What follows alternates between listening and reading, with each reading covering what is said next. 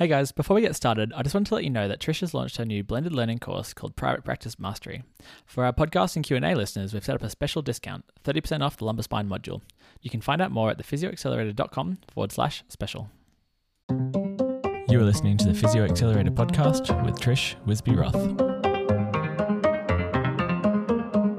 Now, following on from some of our earlier podcasts on use of telehealth and videos and other apps, I thought it was really important at this stage to talk about objective measures and how we can incorporate that into your treatment strategies, both to validate your short, medium, long-term plans, to also provide some security for you as the treating physiotherapist, and also have a track record of how you are progressing along your rehab pathway so that you can provide visual validity for compensable bodies or for the patient themselves, because sometimes the rehab journey can be over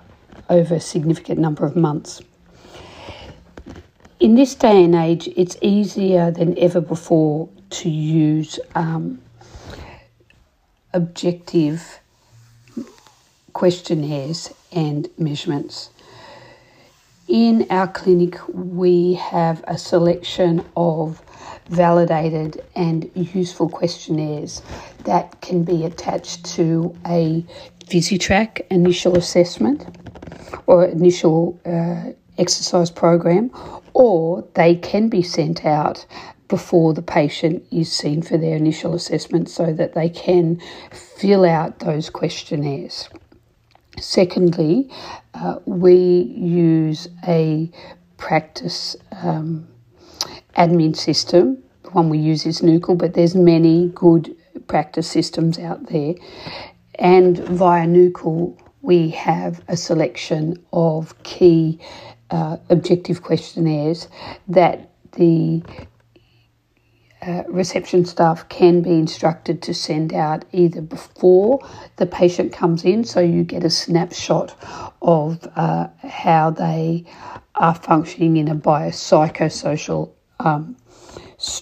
approach, or after you've seen them at the initial assessment. Thirdly, if you want to keep it really simple, you can download off the web the most commonly used questionnaires, and these can be printed out by the reception staff and have the patients fill it out prior to their initial assessment, at the time of their initial assessment, or following their initial assessment. I think the big decision from the treating therapist is to decide which objective questionnaires you want to use. And if you're going to decide to use a function-based questionnaire, a psychosocial-based questionnaire, or over the course of treatment, both. The second decision is, if you are going to use a validated questionnaire to track initial presentation and then be able to show improvements over time. As the treating therapist, you need to decide how often you wish to have the patient fill out the questionnaire so you can track changes. And also, there are some questionnaires, particularly the psychosocial questionnaires, that only have validity the first time they're used. The OMPQ questionnaire is like that. So it's hard to re-evaluate with the same questionnaire. And for that reason, I'll go through a few ways that you can really back yourself with objective measures and visual records. If you send out a specific questionnaire, it's really important as a treating therapist to realise that your rehab strategy has to have goals and a plan to address what the questionnaire assesses. So if you feel that allodynia may be a significant part of the presenting signs and symptoms, the Leeds LEEDS allodynia questionnaire I've found been a really valuable questionnaire, and it's a combination of questions that the therapist asks the patient and then tests that the therapist does on the patient at the time of consultation, and that will give you a score of then the likelihood of allodynia being a significant part of the presenting signs and symptoms. And that then can really direct your treatment into a hands-off, very psychosocial and functional treatment strategy. For assessing psychosocial function, a validated favourite of mine is the OMPQ questionnaire, or REBRO. The reason I like this is that there has been significant studies carried out that validate the OMPQ questionnaire, showing if a patient scores 130 or above on this questionnaire and it's a work-related injury, they have an 80% chance of not returning to work in the coming 6 months if those psychosocial issues are not addressed. This, if you perform this questionnaire early on, and as I said, it appears to be a questionnaire that you can only administer once, and so you'll need to have other things to be able to track improvements. But this gives you strong evidence for the compensable bodies to help you get a psychologist involved, case conferencing involved, so that you are not left single-handedly trying to treat all their psychosocial issues, their work-related issues, their home issues, and their pain and functional issues all at the same time. So I think it's really important to administer these questionnaires early on. With work-related or insurance-related claims, where the treatment is paid for or approved by a third party, it's very worthwhile to provide the patient with an OMPQ or similar questionnaire, because it backs your position as a rehab physio. And if they are happening to score high, then you can look at support for those issues early on and make them a priority. Now, in our clinic, I like to do a psychosocial questionnaire and a functional questionnaire, depending on what their issue is. And there are many area-specific functional questionnaires. The HOOS questionnaire is for hip. The Roland Morris multi-level questionnaire I really like for spinal, low back, pelvis, hip, because it's quite sensitive. And the multi-level, they grade it between 1 and 10 for each of the questions, and it's been shown in research to be very sensitive and specific to changes in function within the individual over time. So if they are presenting with a very acute problem, we'll usually administer questionnaires every 4 weeks, because you have a faster recovery timeline. But you want to give the patient enough time to focus on the rehab goals, get buy-in, see early changes before you ask them to redo that questionnaire. If the client presents in a subacute phase, we'll usually stretch out the questionnaire intervals to between 6 to 8 weeks between functional questionnaire reassessment. And if the client presents with persistent pain, which is 12 weeks or more, it's common that a biopsychosocial approach will be needed. And in those cases, I often in the first 2 sessions talk to the patient about the focus needs to be on improving function. And if there is a degree of sensitization associated with it, which we will investigate, very often the sensitization lags a little bit behind improvements in function. So if they can focus on the improvements in function, then those signs of sensitization with, a multimodal approach will lag a little bit behind function and may take some time to settle down and to really focus not on zero pain, but on improving function without increases in pain and symptoms. And I'll often say to them, really, during your rehab strategies, if you can maintain your pain at a 3 out of 10 and improve your function, then that is a really successful long-term strategy to improving your all-over ability to function in life and a positive way to address sensitization issues. With these persistent pain presentations, though, it's important to give the client time to focus on the rehab program, because it will be multimodal. It will be possibly hands-on treatment in the early stages, or some muscle releases, or whatever you feel like. But after the first 4 weeks, one of the important things will be progressive functional exercises, but also looking at all the important psychosocial issues of, their sleep quality,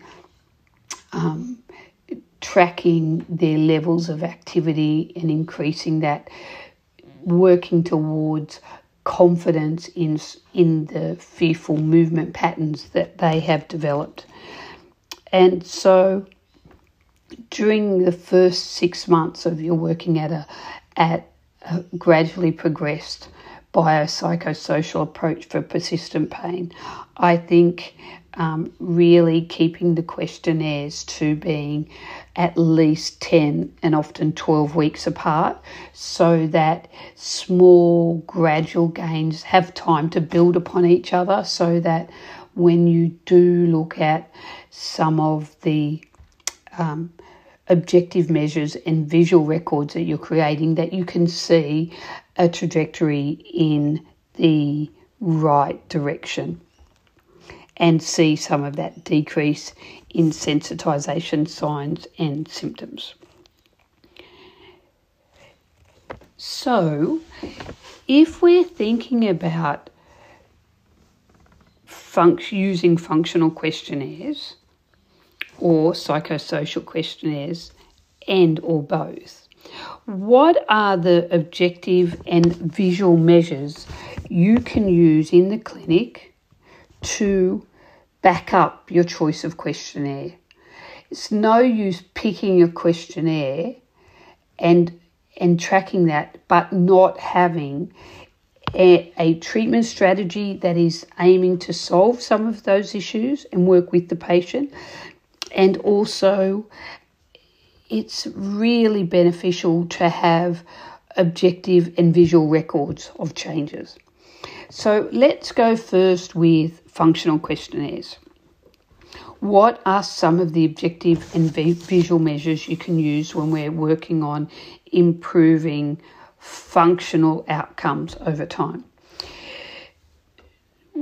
The first one I'll talk about is functional strength testing, although I tend not to put that in the first 4 weeks, because strength testing can, in the early stages, as pain is settling, can be a bit provocative. So usually I'll leave that to about 4 weeks. But if you're looking at functional ability, looking at functional strength testing with squats, lunges, lifting a certain weight, pulling or pushing tasks, and we use the AXIT system. I'm sure there's many other systems that are available for that. I know DorsaV we've used in the past for similar visual but also objective documentation. The second one is looking at isolated muscle strength testing with dynamometry or something more comprehensive for a lot of different areas, being the AXIT system, where you can have a pulling objective strength measure, a pushing objective strength measure, and a force plate objective strength measure. And at our clinic, we've been working on creating functional templates for our functionally rehab patients, lower limb patients, upper limb patients, those who are undergoing a rehab program. And then we have some sport-specific ones. So we have a functional and specific strength protocols for cyclists, for soccer players, for runners, for example. The third is a ratio of muscle function on the left side compared to the right during functional movement patterns that are part of the goals that you want to get that patient back to, and part of the fearful movements that they're worried about getting back to. We use a NeuroTrack dual channel muscle EMG, so it can record on both sides. It's important to be very specific so you can validate muscle EMG as much as possible. The research shows, that you get the best and most consistent ratios of muscle activity when the electrodes are 12 to 15 millimeters apart. They're in parallel with the muscle fiber on the main part of the muscle. You can't do this with very deep muscles. It's generally most muscles of the lower limb or upper limb, including glutes, can be. Research has shown that it can be as specific as fine wire electrodes, so it can be very worthwhile. And how we use it is we'll do an average of 5 repetitions of 20 seconds, either a contraction or a functional movement for 20 seconds, and then a rest for 20 seconds, and repeat that 5 times and look at the average left to right and of the rest period and the function periods. Try to have standardized electrode placements, so everyone in our clinic tends to put the electrodes on the same way. And again, when you're using muscle EMG, it's not about the exact numbers, it's about the ratio of one to the other. So are you looking at a ratio of 1 to 1 when they're doing squats, for example, and you're looking at glutes or quads? Or are you looking at when you're trying to build up the strength of, for example, let's say, increase the use of your glutes as opposed to quads with someone who is getting pain, then we aim for more of a ratio of 2 to 1. So focus on getting glute activation to a ratio of 2 for the ratio of quads. But that's very problem solving and individual to the patient. So then we've looked at functional strength, isolated muscle strength, ratio of muscle activation or functional recruitment. The fourth one that's important, I think, is assessment of balance ability. And the test for this can vary dramatically on the capabilities of the patient. So you can use a one-legged control over 30 seconds, either without or with an unstable surface under the foot, without or with the eyes closed, and you can choose which of those and retest that over time. For more athletic and physical patients, you can use the STAR balance test, and we get them to do it continuously for 30 seconds and record how many times their non-weight bearing foot hits the ground. If the client has very poor balance or is quite elderly, some really effective ways of looking at balance can be getting them to walk forwards on a line a certain length, or walking backwards is quite a recent one. Walking backwards 3 meters has been linked fairly strongly with falls.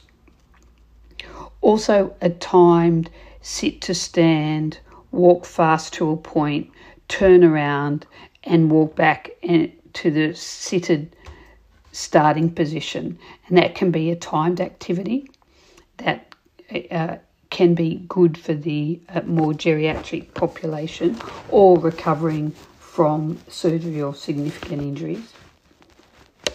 And finally, visual video recordings of the quality of functional movements required for work or the fearful movement patterns needed by that patient in their work, their ADL or their leisure activity. So taking just a 30-second video over time in 4 to 8 week gaps between visual records can be really validating for the patient. They may not be able to see that their ability to squat, their ability to lunge, their ability to balance has improved, but being able to have that visual record can be very validating for the patient and really get a lot of buy-in with the treatment. And if there's any confidentiality issues, these videos can be saved on the patient's phone so that they have ownership of them. So they're the main ones we use linked to our functional questionnaires. So what are some of the objective and visual measures that you can use to record changes and improvements in psychosocial or sensitization if it's present? But it's important for you to choose the most appropriate way of recording those objective and visual records, and don't overwhelm the patient with 5 different ones. So the first one we use with all of our patients is a pacing program where we record their activity, going for walks or just activity, the amount of time they spend doing their rehab exercises, and then their pain levels at the same time daily. And then over a period of 8-12 weeks, we were able to modulate their activities and build up their endurance without increases in pain levels is what we're aiming to look at. Now, smartwatches and smartphones, pedometers can all be used here as a great visual record of activity, and also can measure pain VAS levels. It's important to have those pain levels at the same time every day. So you choose with the patient in the decision-making process what time that is. And also, I really like to every couple of weeks get them to bring in the pacing program, and I'll say to them, what this does is make all of us, including you and me as a treating therapist, listen to what your body is telling us. And that every single person's body is individual, but if we take the time to listen to what their body is telling us, then really it gives the team, including the patient, really good strategies to improve function without exacerbations of the pain. And as I've said before, in those early stages, always give them a flare-up strategy so that when the inevitable happens and they've pushed a bit too much, or, they've gone out and been at a wedding all day or been in high heels and their pain does flare, it's not that they're back to square one, that this is your flare-up protocol. A second app that can give a really nice objective and visual record is the Recognise app, which has been designed by the NOI group, which involves David Butler and Lorimer Moseley. Now, this is a really nice app that the patient can test themselves, or you can test the patient on their ability to recognise left-right. And there is quite strong research evidence that with people with persistent and sensitisation symptoms, that their ability to differentially recognise a movement to the left versus movement to the right due to kind of homunculus smudging becomes part of a signature that shows sensitisation. The positive thing you can also say to the patient is, by using this app and practicing daily, and with the app tracking your results, by training improved acuity in left-right differentiation, particularly in the area where they're getting symptoms. So there's one for the shoulder, there's one for the back, there's one for the lower limb. The app will keep a visual record of your changes in your left-right acuity over time, and that can be really worthwhile for you as a treating therapist, for the patient, very motivating, but also a great record for compensable bodies if needed. Thirdly, if you are dealing with allodynia, central sensitisation, and even some peripheral sensitisation, keeping a record of 2-point discrimination can be a really nice tool that's both objective and visual to see improvements over time. Again, you don't want to be doing this every treatment session, but if you give them longer periods and reassess that 2-point discrimination, because it can improve quite significantly over time. However, if you've only tested it once in the initial assessment and they struggled with it, there's no backup to say that it's changing over time, and that can be a really positive way of demonstrating that central sensitisation is having positive effects from the biopsychosocial approach that you and the patient are working with. The other thing I'll often look at there is also tracking hyperreflexia and their response to cold as painful. Now, you don't have to do all of those, but as I get many tertiary referrals, those three together really do give me a good concept of how much central sensitisation or peripheral sensitisation is happening. And with some of the questionnaires for allodynia, it gives you a good idea of the direction you need to go with rehab. And finally, sleep and mood records over time. Now, the amount of sleep, the quality of sleep, the mood, and even how they feel at work and how they are at home can be a very important factor in improving their psychosocial questionnaire responses and their ability to cope with life at work, at home, and leisure activities, which will be also very often reflected in their function, their confidence in their ability to move. Now, many smartphones, watches, and wellness apps can be used here. So hopefully this has given you some ideas. You don't have to use every single one of them on one patient. That will be too much. But by starting to use the apps, the objective measurements, the visual records, they not only help the patient, but they really help and support you as a physiotherapist to have the documentation to support your rehab strategies for compensable bodies, but also to give support to you and to the patient that things are heading in the right direction and things are changing, and not always everything is changing at the same time. As I said, function often increases and improves prior to decreased sensitization. But hopefully this has given you some food for thought, and it might be a good time to sit down with your team in the practice and say, okay, what are the ones we want to try? What are the questionnaires? What are the objective measures and what are the psychosocial measures? And just pick 2 to start with.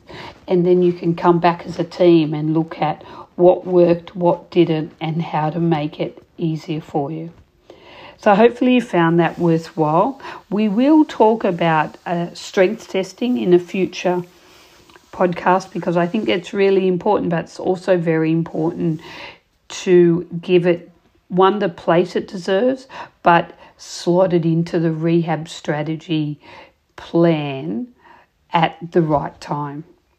So hopefully you found something of worthwhile in today's podcast, and hopefully I get to talk to you at some stage with our live Q&As. And if you have any interest in our onboarding series that goes through the cervical, thoracic, lumbo-pelvic, hip regions, or any of our resources for initial assessments for the upper body, being the cervicothoracic shoulder, or the lower body, being lumbo-pelvic hip, touch base with us, and we will probably talk about some of those in podcasts to come. Until next time, take care. Thank you for listening to the Physio Accelerator podcast. If you'd like to find out more about what we do, head to thephysioaccelerator.com. While you're there, don't forget to sign up for our email list for more great insights from Trish and information about our upcoming courses. Before you go, if you think of a friend or a colleague who would benefit from listening to this podcast, make sure you send it their way. Thanks for listening, and we'll see you next time.